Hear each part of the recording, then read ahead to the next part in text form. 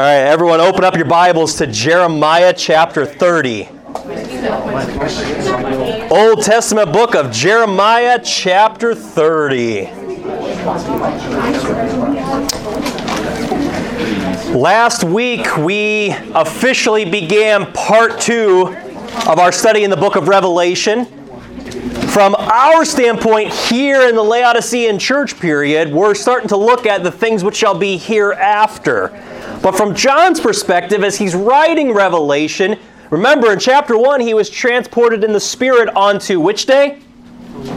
The Lord's Day. And the Lord's Day officially begins with what event? Everyone can say it, don't worry. The rapture of the church, which is what we began looking at last week. We looked at the rapture of the church. But not only the rapture of the church, we looked at how, really with the rapture in the New Testament, there's 3 aspects of it. There's the first fruits, and those were all of the Old Testament saints that were resurrected and raptured at Christ's resurrection, because again, in Ephesians 4, he led captivity, those souls that were in Abraham's bosom, in the belly of the earth, right next to hell, but Abraham's bosom was heaven back then. And as Christ descended, and he preached for those 3 days that he was buried in hell to those spirits that were reserved in chains of darkness, wonder what that message would have been like.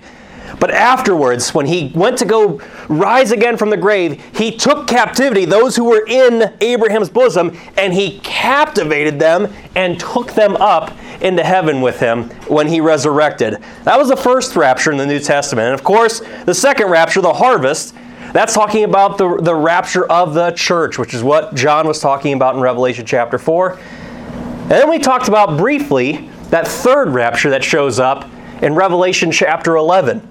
It actually shows up in 2 other places in the Bible, but it's all the same event, and that was the rapture of who?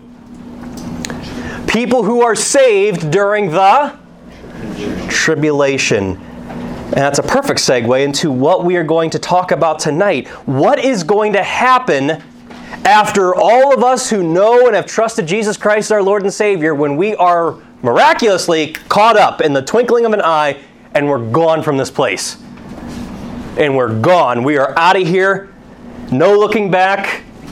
Everything as you know it and as you see it today, no. Our life is over. And we are forever with Jesus. What's going to happen to those that are left behind? That's what we're going to look at tonight. The tribulation, or we're going to start looking at, rather, I should say, the tribulation, and even touching a little bit on what the Antichrist is. Who is he? What are his characteristics and his traits? But something to understand, and I know that you guys know this just from growing up, whether it's been in this church or in another church, if you've read those Left Behind books or saw the horrendously made cheesy movies, you know that it's no good. But again, there's just something about going to God's Word and just seeing what He has to say that really helps put things into a proper context for us to really get our minds and our hearts focused on what is that day, that time going to be like for everybody that's left here on earth. Do you realize that the tribulation period, it is without a doubt the most horrendous time that has ever existed on planet Earth in all of history? The most horrendous. That's not just my opinion. That's what the Bible actually says.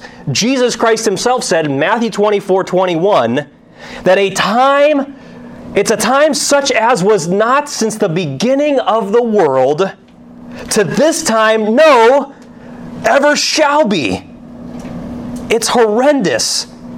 But it's not just in the New Testament He talks about this. No, all throughout the Bible, God was looking towards this day. We're going to see why He's focused on this day and this time period, and why it is so important to Him on His calendar, not only of prophecy, but of what Acts chapter 3 talks about, which is the restitution of all things. Him finally putting back in order that which has been lost since before the foundation of the earth. When He restores the kingdom and He sits down on His throne in Jerusalem. All throughout the Bible, it talks about this. It says in Psalm 110, verse 5, that it is the day of the Lord's wrath. It's a day that none of our family members, our friends, and I'm sure in a room this size, surely some of you in here maybe haven't fully trusted in Christ. That is a day that none of us have to see. Why? Because God took that vial of wrath that He is storing up for the tribulation period and He dumped it all upon His only Son. When Jesus Christ died in your place, in your stead, for your sins on the cross. We don't have to go through that. Our family members and our friends, our classmates, and if you work, your coworkers, they don't have to go through that. They just need to come to a point of decision where they realize their need for a Savior and they call upon Jesus Christ to save their souls. And they won't see it. They won't be judged by that. But for all those who don't, that is what is in store for them. And he continues in Zephaniah chapter 2, verses 2 and 3. He calls it the day of the Lord's anger. Yes, that Old Testament God. I don't know, you guys ever hear that? People talking in Christianity about, I prefer the God of the New Testament. Well, I got news for you. Things that the God of the Old Testament talks about, they come back in the New Testament. It doesn't escape. A lot of prophecy in the Old Testament is talking about this day. He's very gracious now, but there's going to be a day where His anger is going to let loose. But in Isaiah 13, verse 9, you know what the Bible describes it then? It is a cruel day to lay the land desolate. And check this out. And to destroy the sinners thereof. The most horrendous time in all of human history, talking about what we're going to talk about tonight. Amos 5:6. You don't have to raise your hand for this, but was anybody sad this week? Okay, I guess Andy is. I shudder to ask the reason why, but you don't want to know. Okay, all right. Anybody else sad? Anybody care to just raise their hand and be like, yeah, you know what, I was sad this week? Carson, okay, thank you. I see some of, well, not every senior, but a couple other kids. Okay, you're sad because you're not going to be in high school anymore. You have to grow up now. I'm just kidding. I'm sorry. I had to. Let me ask you this now. As sad as you were, did anybody in here wail? Were you crying uncontrollably at all? Probably not. But did you know that in Amos chapter 5, verse 16, talking about the period we're going to talk about tonight, it says that there shall be wailing in the streets of all, continually. The tribulation. And in Zephaniah 1:14, I see some mighty men in here. Some strong men. See the buffest one right back there in the back row? No, that's not a row, Andy. You know what? The toughest of the toughest, they ain't got nothing on Zephaniah. You know why? It says in Zephaniah 1:14 that the mighty man shall cry bitterly during that time. You see, when the Lord is describing this day like this, and why I went through all of these verses, is to hopefully gaze your eyes to look and see the Lord's not messing around. This is a horrendous time, unlike anything else that mankind has ever experienced in all of human history.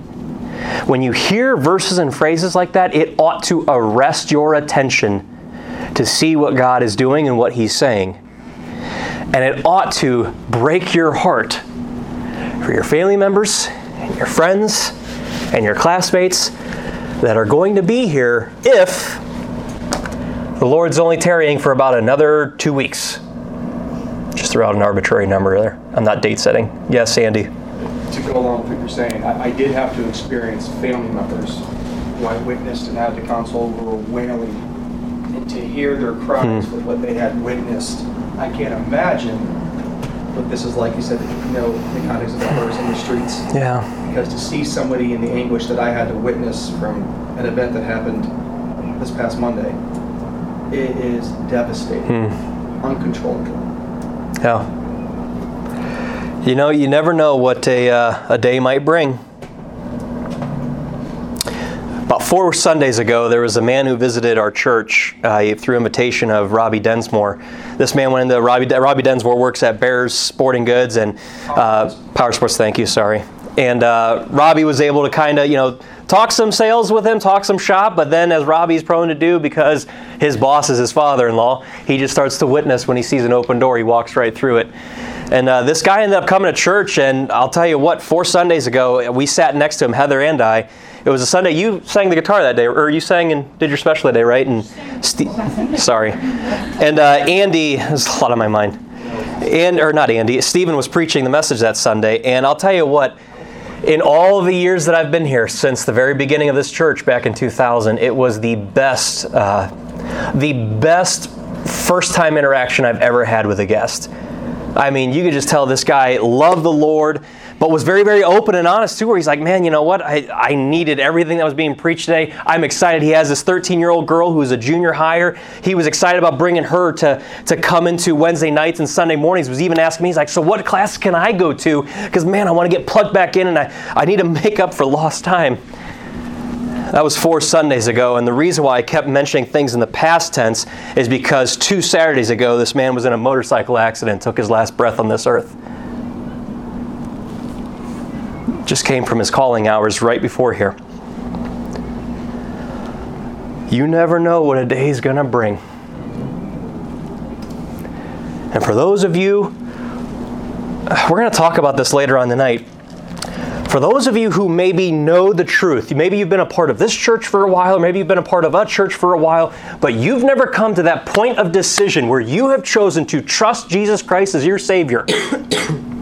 You understand that if you know these things, and you're like, you know what? I love what I'm doing too much. I love my school friends. I love the things that I do that, man, my leaders at church would be a little bit blushed if they knew I participated in. I'm just so comfortable in my sin right now. I know the things. I have them up here. And I'm just going to wait that if the rapture of the church happens and if I'm not genuinely saved, then I'll know. And I'm like, yeah, it's going to be a rough time. And I know what the Bible says about me probably losing my head, but you know what? At least then I'll know, and then I'll get serious about God.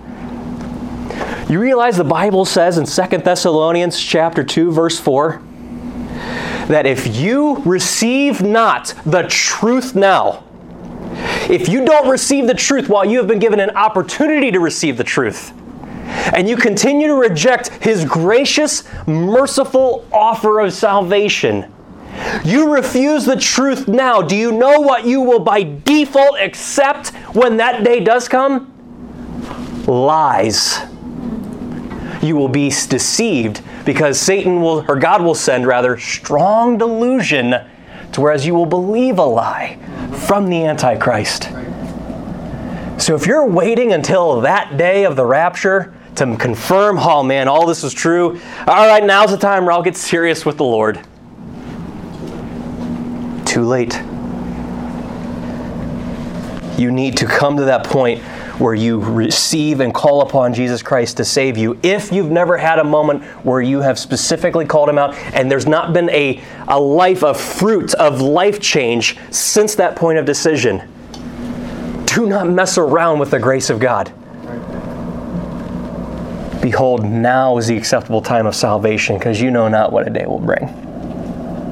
Guaranteed tomorrow, you're not even guaranteed to make it home tonight. All of these things. But there's one thing that I really wanted to draw your attention to. That's really what we're going to cover for the next couple of minutes. Who knows how long this is going to go.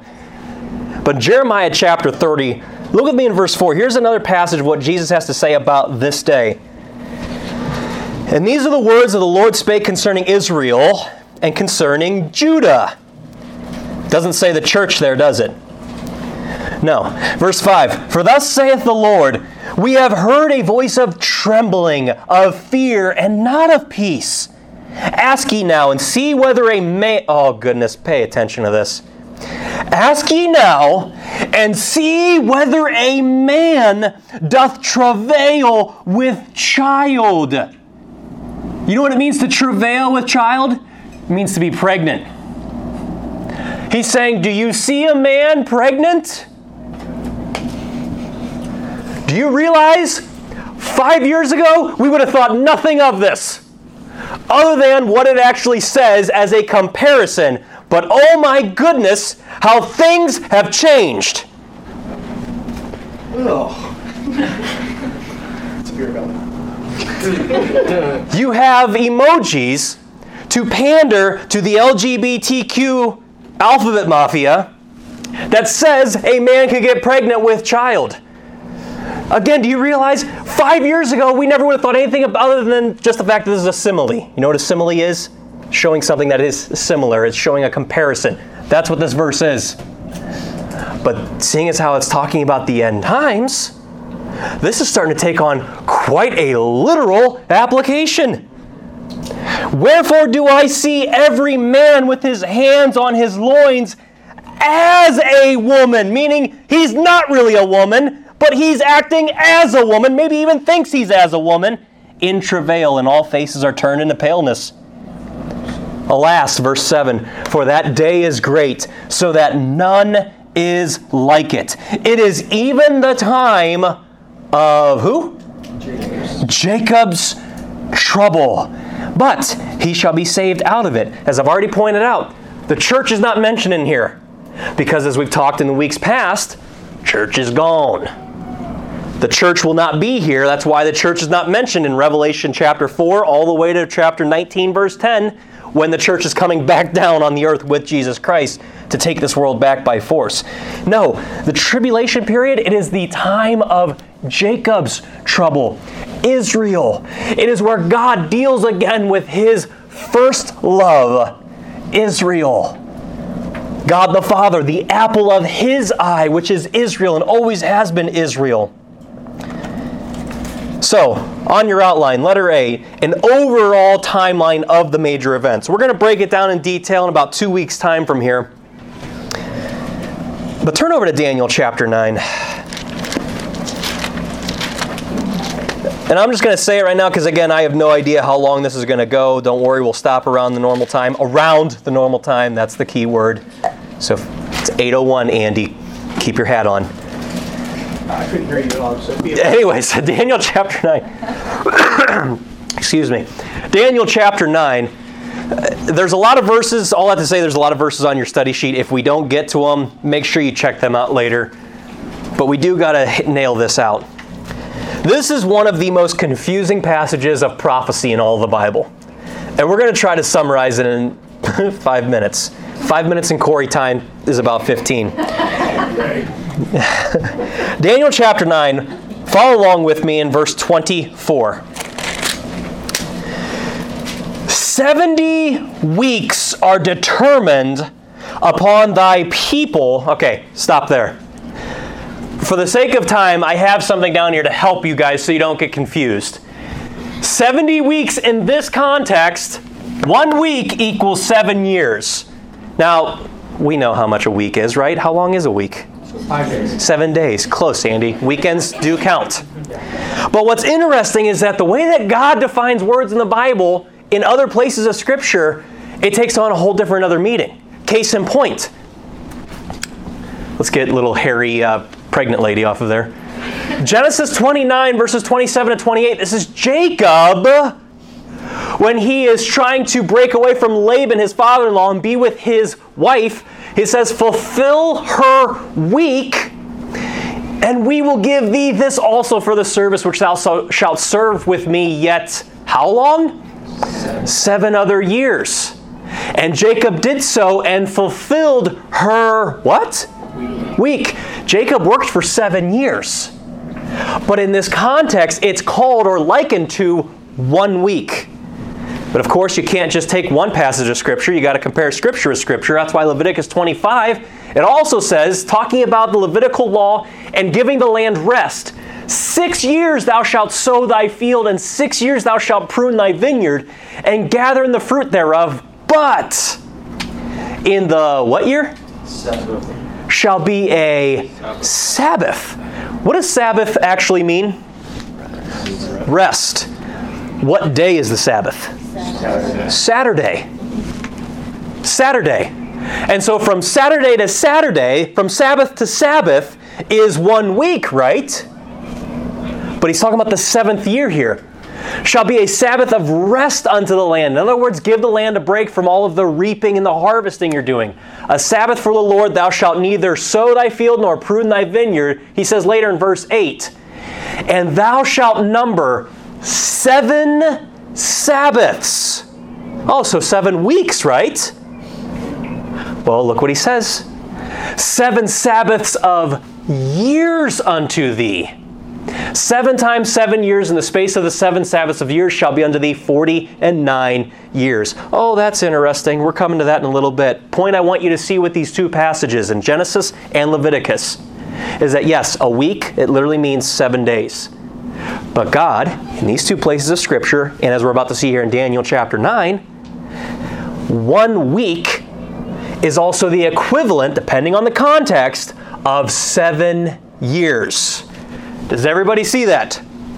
Everybody saw that from the Scriptures here. Okay, let's go back to Daniel 9:24. So he's saying 70 weeks are determined upon who? Thy people and upon thy, where? Holy city. Where's the holy city? Jerusalem. So 70 weeks. I know you guys just got out of school, but let's do a little bit more math together. 70 weeks times 7 years equals how many, class? Carry the 2, Andy. Oh, shoot, I can't carry. Why do I not hear everyone saying the answer out loud? 490, thank you. Thank you for that boldness, Mallory. Woo, I guessed it in my head. Just don't say it out loud. 490 years equals 70 weeks here. All right, great. Whatever God's about to talk about here, he's talking about 490 years, but for what? And when does the timetable start? Well, let's keep reading. And to make an end of sins. Oh. You skipped a line. Upon thy holy city, to finish the transgression, thank you. To finish the transgression and to make an end of sins. You know what, in my Bible, it's a literal line. Good job. And to make reconciliation for iniquity. And to bring in, now listen to this, everlasting righteousness. So we know just from the context of what he's talking about here, he's talking about the end of all things. He's talking about the moment when Jesus Christ returns, casts the devil, the Antichrist, the false prophet, more on them later, into the lake of fire where they burn forever. And there's a new heaven and a new earth, and Jesus Christ is ruling and reigning on his throne in Jerusalem. Because there will be no more sin there. There will be no more fleshly bodies. It'll be all done with. We will all have glorified bodies like unto him. This is what he's talking about. It's also known as the New Covenant. If you want to write down Jeremiah 31, verses 33 and 34, where he's talking about, I will give you a new heart. But he's even talking about, I will make a new covenant with my people, Israel. I will give you a new heart that you will sin no more, and you will know me. It's a verse that a lot of Christians today take out of context and apply it to salvation, but the context thereof is talking about a time that's not until after the 1,000-year reign of Christ. So this is way, way, way out there. But let's keep reading. And to seal up the vision and prophecy and to anoint the most holy. Know therefore, verse 25, and understand that from the going forth of the commandment to restore and to build Jerusalem. All right, stop there, because he just gave us when the timer starts. Where is Israel at this point in time in history? Not right now, in Daniel chapter 9. They're in Babylon. Remember the beginning of Daniel? Where Daniel and his friends Shadrach, Meshach, and Abednego, they're all taken away. They're captured. They're enslaved away from Israel. And all of Israel, they were ransacked by the Babylonian Empire. And they're in Babylon, not in their homeland. Yeah. So he's talking, hey, when you guys go back into the land, that's when it's going to start. And he gives you the next point, the next key to understanding this. Know therefore and understand that from the going forth of the commandment to restore and to build Jerusalem unto the Messiah, the Prince. Who's that? Jesus Christ. He's the Messiah. He's the anointed one. shall be, 7 weeks and 62 weeks. All right, I got something else up here for you guys. We have 1 week equals 7 years, and we have this word score. Score is 20. What would 3 score be, class? 60. Yes, thank you. So 3 score is 60 plus 2 is what? 62. So 62 weeks. So now he's talking about, so here's the total, 490. He's talking about 7 weeks, which equals how many years? 7 times 7, 49 years. What happened? 49 years? 49 years. And then he says 62 weeks. Okay, this is a little bit more trickier. 62 times 7 is? 483, actually. Close. I know which math you're getting at, though. I know what you're getting at. We don't have time to go into that math. 400. Wait a second. What? No. Wait a second. The total is 483 years. So she was right. Yes. Right, dude. I was thinking the total. Say that number again. 434? 434. Remainder. Good job, baby. I already revealed to you guys I got my first D in chemistry junior year. You don't want to know what my math was like. 483 years from the moment when that Israel was to go back and build the wall and the temple in their own homeland. That's when the timer starts. And at the end of this, who's supposed to come? Jesus Christ. Now wait a second though. We're at 483 years. I thought he came after 49 and then he was... Never mind. Well, let's read it again. This is good. He says, to build Jerusalem unto Messiah the Prince shall be 7 weeks and 62 weeks. 62 plus 7 is 69. Now here's what's interesting. That first period of the 7 weeks there, Israel was sent back by Cyrus, the king of Persia, to go back into Israel and to build the temple. Anybody know what book of the Bible talks about that? Ezra. They go back and build the temple, but they don't start building the wall until the next book, Nehemiah chapter 2. When that happened, it was 485 BC. It took them, anybody want to take a guess to how long it took them to finish the wall? 49 years. That's why God didn't just say 69 years. He said 7 first, and then another 62. Now, here's where it gets a little confusing, but look at your outline for point number 1. Oh wait, nope, scratch that. Let's read the rest of the passage here first. So at the end of all of this, Messiah is supposed to come. And the street shall be built again in the wall, even in troublous times. Verse 26. And after 62 weeks, now he's talking about the 62 weeks right here. After this, when we're here at the 483 year mark, after that, shall Messiah be what? Cut off. But not for himself. You see, he's going to be rejected. He came unto his own, and his own what in John 1:12? Received him not. He was cut off. He marched into Jerusalem. He was on that colt, and they cried, Hosanna, Hosanna, and then 3 days later they put him up on a cross, the same exact crowd. 3 days later he was cut off. He was killed. Buried 3 days, rose again later. But look what happens after that. And the people of the prince, is that capital P or lowercase p? Lowercase. That's different from the Messiah, the prince in 25. He says, and the people of the prince that shall come. In other words, there's another prince that's coming after the Messiah. He shall destroy the city. Which city? and the sanctuary, the newly built temple, and the end thereof shall be with a flood, and unto the end of the war desolations are determined, and he, the lowercase p that shall come, shall confirm the covenant with many for how long? 1 week. How long is 1 week? No, this is, which equals how many?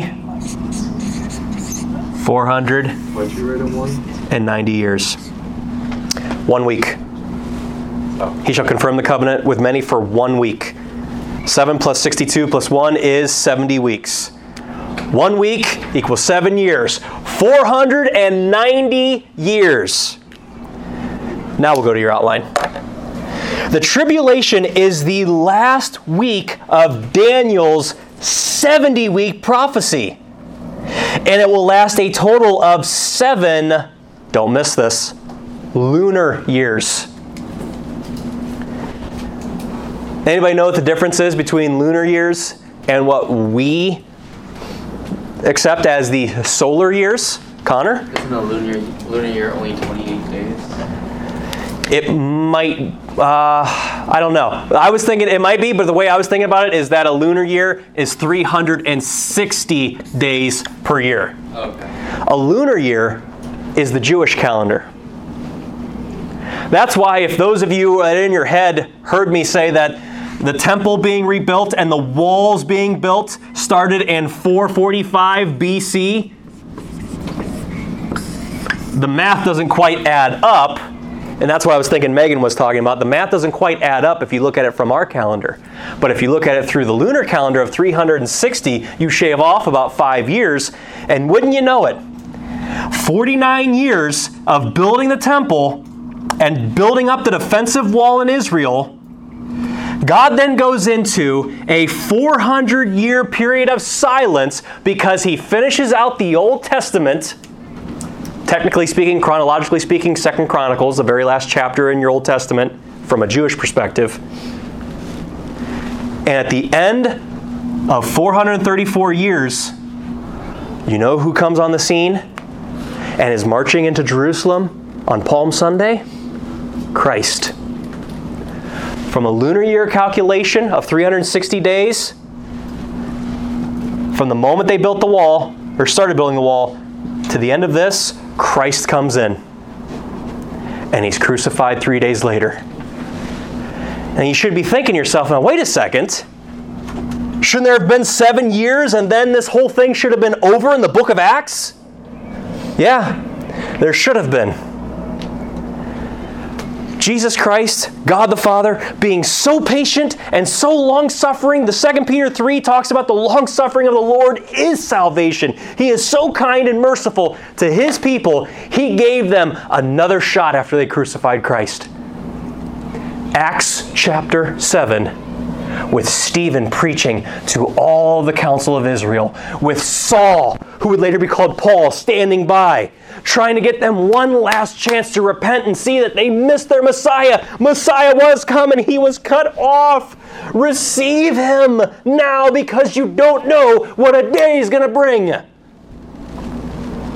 And then said they stone him. And God decides in Acts chapter 7, I'm going to pause the time clock right now. And I'm going to go into what I call a parenthesis period for about 2,000 years. Because I'm going to go to a people group that will receive me. That will receive the grace that I have to offer them. But at the end of that 2,000 years, I'm going to bring them home. And I'm going to start the clock one last time. Because it's the time that I'm going to deal with my firstborn. I'm going to deal with the apple of my eye, Israel. And they're going to go through some harsh spankings during that time. But I love them and I'm not done with them yet. And I have a plan for them. And at the end of that 7 years, when they come through the tribulation, I'm going to give them the new covenant. I'm going to take out that stony heart and I'm going to give them a new heart, where they'll never sin again. and they will know me, as Jeremiah 31 says. This is Daniel's 70th week. Now, pretty easy for me because I've been studying this for quite a while, but I want to be absolutely certain, because again, as I said, this is one of the most complicated doctrines in all of the Bible. Does it make sense? Anybody have any questions? Okay. I did all of that. We didn't necessarily have to, but I did all that because I wanted you guys, number one, to see just how deep and how vast and how well thought out God has everything, but also just the idea that down to the very year, God specifically told them. God told Israel when they can expect Him to come, and they still missed Him. And I'm just now thinking about this. He told them exactly when they can expect Him to come the first time, and they still missed Him. He's given us everything to be able to look up and to see what time it is right now, to know when He's coming back. We just spent 10 weeks going through church history to see when He's coming back. To just spend last week looking at the rapture of the church and know He's coming back, and it's going to be soon. Remember, He talks about when you see a tree, when it starts to bloom, Christ says this in the Gospels, when a tree starts to bloom, you know it's close. It starts to bloom in springtime. You ready? God put this here in His Word, just like God put everything else in His Word for us to grow and to mature as saints and to not get caught up with the affairs of this life, to endure hardness as good soldiers, not get caught up in what people say about us, what they do to us, what somebody else thinks of us, not to get bogged down with any of that garbage, to not be entangled thereof, but to press forward with what we're supposed to do. And if we're not careful, we can miss it just like Israel did. In fact, that might be the reason why He calls us home to begin with. Because the church is missing what He's doing and is missing what He wants from us. Back on your outline. We see that there is a prince that is to come, the Antichrist, who will destroy the city and sanctuary. The end thereof shall be with a flood, war, desolations. He's going to set up a 7-year covenant. It's going to be established by this prince. And in number 5, in the midst of the week, what do you guys think that is? 7 years divided by 2? 3.5. Last math problem for the day. Something really bad happens. Turn over to Matthew 24. I touched on this, I think it was last week. So many Christians, they twist this passage out of context, thinking that it's either A, talking about things the church will experience in the tribulation, or they say that this is what's going to happen right before the rapture of the church. And to a degree, yes. But really, everything that's in Matthew 24, it is talking about the tribulation period. Look at verse 15. When ye therefore shall see the abomination of desolation spoken of by who? Daniel the prophet, stand in the holy place, and don't miss this. Whoso readeth, let him understand. That's exactly what God said to Daniel in chapter 9. I hope you're understanding. I hope you're standing under the authority of God and know what He wants to do in your life, what He expects of you, and that you're doing it. Verse 16, then let them which be in Judea flee into the mountains. When the abomination of desolation takes place, you and I aren't going to be here, so this passage cannot be for the church. We got no mountains to flee to. Let him which is on the housetop not come down to take anything out of his house, like Lot's wife probably did. Neither let him which is in the field return back to take his clothes. And woe unto them that are with child, and them that give suck in those days. But pray ye that your flight be not in the winter, neither on the Sabbath day, for then shall be what? Great tribulation, such as was not since the beginning of the world to this time, no, nor ever shall be. And except those days shall be shortened, there should no flesh be saved, but for the elect's sake, those days shall be shortened. Again, you want to play roulette? You want to play Christian roulette with God? You want to wait until the rapture happens and then get serious about God? There's your salvation. It's by grace through faith, all right, in the tribulation period. But it's not through, oh, Lord, sorry, I guess I should have listened to you sooner. But hey, thank you for dying on the cross for my sins. I believe that. I know I'm a sinner. You died for me. I call upon you to save me. All right, just make it quick, okay? No. Your days have to be shortened in the tribulation period, which means, and also, you have to endure until the end. You take the mark of the beast, as we'll talk about here next week, you're done. Lest, I guess, if it is in your hand or in your eye, you can cut off thy right hand if it offend thee, or pluck out thine eye if it offend thee, because it were better that you go into the kingdom of heaven without eye or limb than for your whole entire body to be burned in hell. Rough paraphrase, but that's what Christ had to say. Wonder if there's any connection there.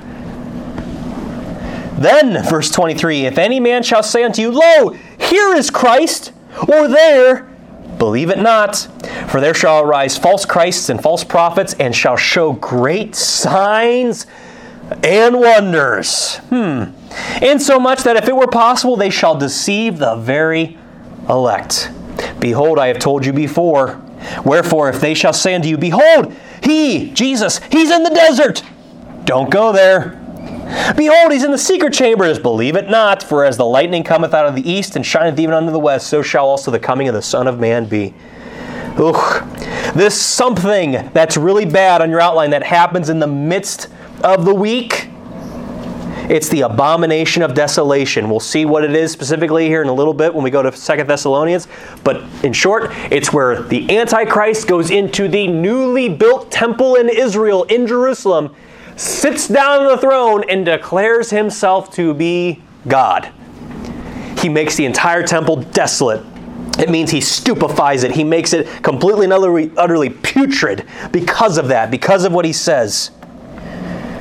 There's a little chart there, again, kind of just summarizing everything we already went through. You guys could check that out later. But number 6 on your outline, really there's 3 parts to the tribulation. Interesting, there's 3 parts to the rapture. There's 3 parts of the tribulation. There's the first 3.5 years. There's the middle, and then there's the last 3. We're already here in Matthew 24. Look at verse 4. Jesus answered and said unto them, Take heed that no man deceive you. For many shall come in my name, saying, I am Christ, and shall deceive many. And ye shall hear of wars and rumors of wars. See that ye be not troubled, for all these things must come to pass, but the end is not yet. This is what I was talking about, where yes, this passage is for the tribulation, but you and I can kind of already start to see glimpses of this right now, can't you? Are there not wars going on right now? Is there not a rumor that the United States might get involved with a war? Absolutely. For nation shall rise against nation, Russia, Ukraine, and kingdom against kingdom. Just take a look at the Middle East. Oh boy. This verse has taken on some meaning in the last couple of years. And there shall be famines. Anybody been to the grocery store lately? Seen the shelves? If not, do yourself a favor and go to the grocery store with your mom next time. If you haven't already heard about the food shortages that are going on. Oh, and pestilences. Last 2 years, anyone? Oh, and the new one, monkeypox.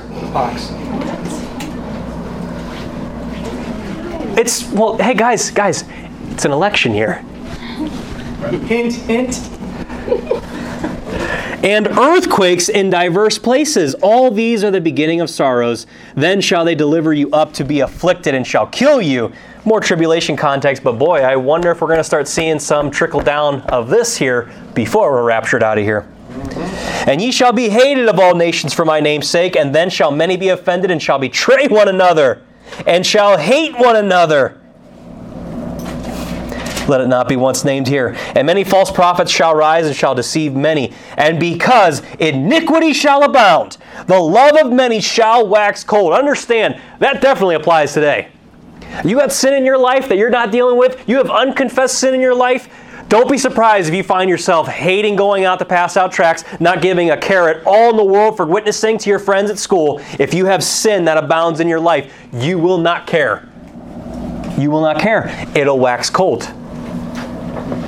But he that shall endure unto the end, the same shall be what? Is that how we're saved right now? No. You don't need to endure to the end of your walk and then maybe, hopefully, fingers crossed, I get into heaven. That's not how Jesus works right now. Further proof that this passage is talking about the future when he dispenses his grace in a different form than what he does now. It is so free right now. It's so free.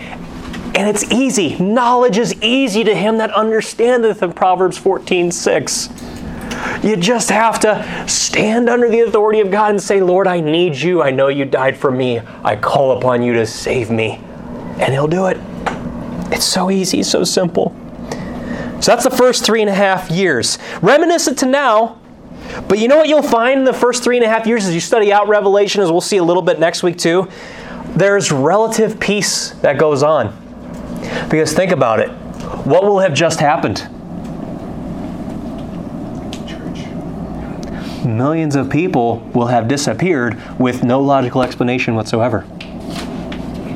There's going to be a lot of turmoil. There are going to be planes crashing out of the sky because Christian pilots all of a sudden disappeared. There are going to be accidents galore on the highways and the byways because drivers just up and went. It is going to be horrendous. People are going to be clamoring for hope. They're going to be clamoring for someone to give them an answer so that they can have peace in their hearts, no matter what it takes to get over the loss of their loved one that mysteriously vanished. Mark it down. That's your family and friends who don't know Christ. Do you care? Do you have a burden for that? Or is iniquity waxed cold? Or iniquity bounded so that your love waxes cold? If you want to write down Jeremiah 6:14, Jeremiah 8:11, that's the whole idea of relative peace. Again, it's a prophecy of the end times. For many shall say, peace, peace, when there is no peace. Number 2, the middle. This is where, again, we won't belabor this point, but it's the abomination of desolation. The Antichrist, he shall speak great words against the Most High, and shall wear out the saints of the Most High. Those who are starting to get saved in the tribulation period, he's going to wear them out, just like he seeks to wear you out on a daily basis to get you to not walk with God. And think to change times and laws. A lot of that going on right now. And they shall be given into his hand until a time and times and the dividing of times, 3.5 years. Revelation 11:2-3 says, but the court, this is talking about the temple, which is without the temple, leave out and measure it not. For why? What's going to happen at this 3.5 year point? It's going to be given unto the Gentiles. And the holy city, which is where? Jerusalem, shall they, the Gentiles, tread underfoot 42 months. Sorry, I lied about the last math problem. How long is that? 42 months? 3.5 years. And I will give power unto my 2 witnesses. We'll talk about them a little bit later, but just for fun trivia, anybody know who they are? Moses and Elijah. Raise your hand, class. School's not out yet. Not my school. Just kidding. And they shall prophesy 1,260 days. Anybody know how many months that is? 42. 3.5 years. Clothed in sackcloth. So these guys show up on the scene around that midway point. Why? Because the temple and Jerusalem have been completely overrun and sacked by the Antichrist and his minions, his nations that are supporting him. Because again, he sits down on the right hand of God, or on the throne, and declares himself to be God. And there was given unto him, the Antichrist, a mouth, speaking great things and blasphemies. We'll look at that more next week. And power was given unto him to continue 42 months, and he opened his mouth in blasphemy against God, to blaspheme his name and his tabernacle and them that dwell in heaven. Anybody remember in, I think it was John chapter 10, what the Pharisees accused Christ of blasphemy for? Claiming to be God. Not that. Yes. They said that they were going to stone Christ because he declared that he and the Father are one. Blasphemies. That's what the Antichrist is going to do. Declare he and his Father, not his Father, are one. The abomination of desolation, that's what that is. So again, another chart that I put on here for you guys. First 3.5 years, you have the Antichrist, the false prophet, more on him next week, and the false church. That's interesting. And it's a time of relative peace. Then you have this midway point where something changes. He breaks that covenant we talked about in Daniel 9, and then kicks in the Great Tribulation, where all of the judgments, everything that you know Revelation to be about, that's when that stuff starts kicking in. Next page. Carson. Real quick, turn over to 2 Thessalonians chapter 2. Yeah, Carson. Are Moses and Elijah going to be there the whole time that the Antichrist is in power as well? Is that what it says? They shall prophesy 1,203 days, clothed in sackcloth. They are the ones, actually, Revelation 11, verse 12, when we talked last week about the third come up hither. That's specifically for those two.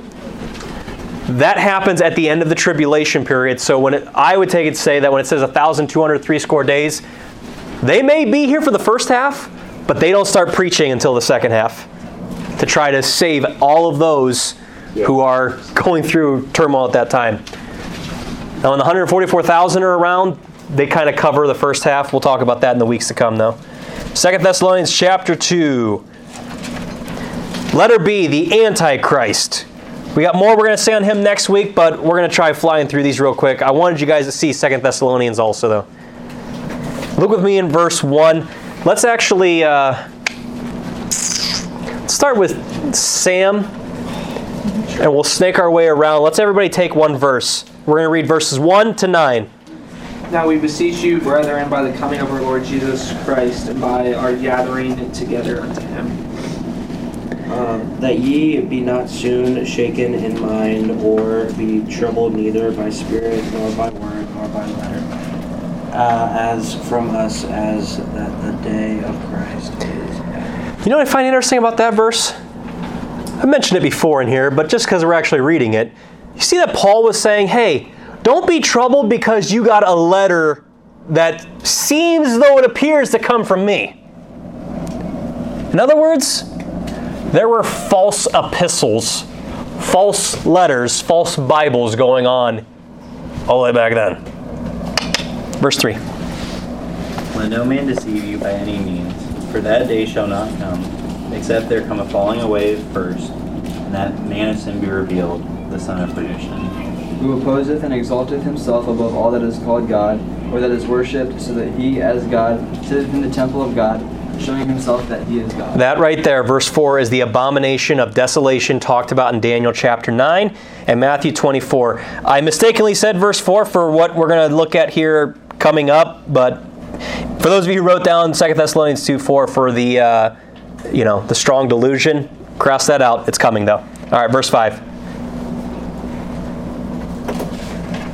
That's you. Sorry, Gracie. Remember ye not that when I was yet with you, I told you these things. And now you know what withholdeth, that he might be revealed in his time. When the mystery of iniquity doth already work, only he who no letteth will let until he be taken out of the way. And then shall that wicked be revealed, whom the Lord shall consume with the spirit of his mouth, and shall destroy with the brightness of his coming. Even him whose coming is after the working of Satan, with all power and signs and lying wonders. All power and signs and lying wonders. Verse 10 says, and with all we got to read these next couple verses, and with all deceivableness of unrighteousness in them that perish. Why? Because they're sinners and God was angry with them. No. Look what it says, because this will help you in your witness, I'm telling you guys. Because they received not the love of the what? Truth, that they might be saved. If anybody at school or any of your friends or family members try to talk to you about how can a loving and just God just stand by and let all of these horrible things happen to all of these people, why would He do that? Why would He send all of these people to hell? It's not that. It's that they refuse to receive the love of the truth, while He is giving them ample opportunity to receive the love of the truth. That's why when you reject truth, you embrace lies. And they are doing that. And He's continuing to be gracious with them, especially in this time right now. And for this cause, verse 11, this is the reason why God shall send them strong delusion that they should believe a lie. Why? Verse 12. And it's harsh, but it's the New Testament. I thought this was the Old Testament. No. That they all might be damned who believed not the truth, but had pleasure in unrighteousness. I'm telling you, this is probably the most gospel-heavy night we've had on Wednesday nights so far. Someone in here must really need to hear this, and I don't know who. So it must be of the Lord, and I'm trusting Him on it. I'm telling you, if you don't receive the love of the truth now, you might not have hope later. That's right. I trust God. I believe that, you know what, He's still going to try or He's still going to send people. The 144,000 witnesses we're going to look at, the 2 witnesses of Moses and Elijah, other saints who get saved and then they go and tell others. I believe that's going to happen, but you know, there are tribes and tongues in this entire world that they've never heard the gospel to this day. Still. I mean, Heather, your mom and dad just came back from Africa. Didn't they just run into people that they still never heard a white man, still never seen a Bible? These are things that we read about in those missionaries back in the 1600s. Of these tribes and these tongues that have never heard of the Bible, or never heard of Jesus Christ, never heard of or seen a white man before. And I'm like, I can't believe this stuff's still going on. There are millions of people that are like that today. They've never had a chance to receive the love of the truth. When I think about that, I think that might be who they're going to go to first. The tribulation saints, the 144,000. But somebody who has heard the gospel Sunday after Wednesday after Sunday after Wednesday continually, you're abusing grace if you receive not the love of the truth. If you don't come to that point of decision where you call out to God, I need you. I am a sinner. You died on my place, and you rose again the 3rd day. I need you. Save me. If you've never come to that point, quite literally, you're playing with fire. He will send them strong delusion.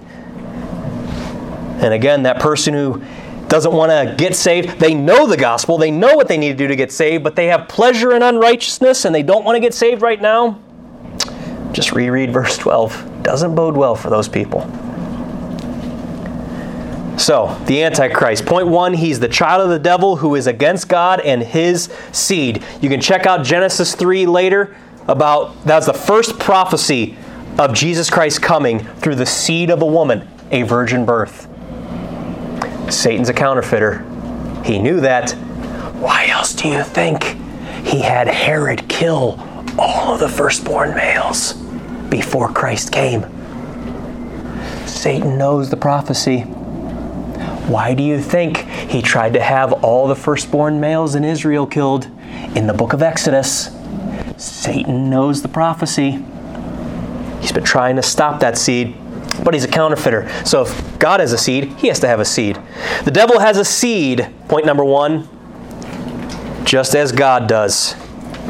You know, 1 John 4:1 says that we need to try the spirits, because not every spirit that saith that they belong to Christ is ours. Not every pastor who says he stands up and believes the Word of God does actually believe the Word of God. Not every teacher. That's why we got to try the spirits. Go to the book. Every spirit that confesseth not that Jesus Christ is come in the flesh is not of God. There are denominations and, well, specifically cults, Jehovah's Witnesses, Seventh-day Adventists, and Mormons, that they do not believe. They believe that there was a real person named Jesus Christ, but they don't believe that he was God in human flesh. They deny the deity of Christ. That is the spirit of who? Antichrist. Whereof ye have heard that it should come, and even now already is it in the world. If John is saying this back in 70 AD, that there are antichrists in the world, how bad do you think it is now in the most perilous church period of all time, where truth is watered down, where everybody has itching ears, where they just want the man behind the pulpit to tell them something to make them feel good, and to not call out sin, not to define what true righteousness and judgment is, and how to be right with a holy and just God. How many antichrists are there today? Ye are of God, little children, and have overcome them, because greater is he that is in you than he that is in the world. Number 2, as Jesus Christ is manifest in the flesh, the Antichrist is the devil manifest in the flesh. That's who he is when he comes on here. Oh boy, I could do an entire message on 18 major types or pictures of the Antichrist in the Bible, going from Cain all the way to Judas. Hold on a second. Math. You said we were done with math. Yeah. I graduated. I don't need math anymore. Table 1.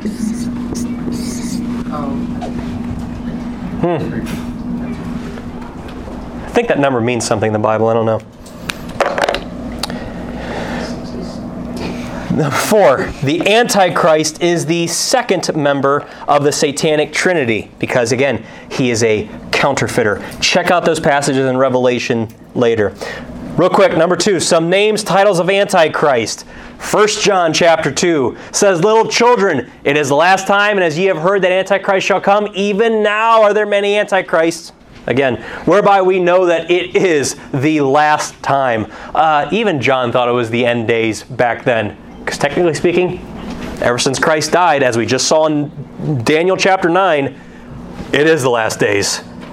It started at the foot of the cross. Right. God has been just very, very gracious to us to give us a 2,000-year parenthesis period of grace.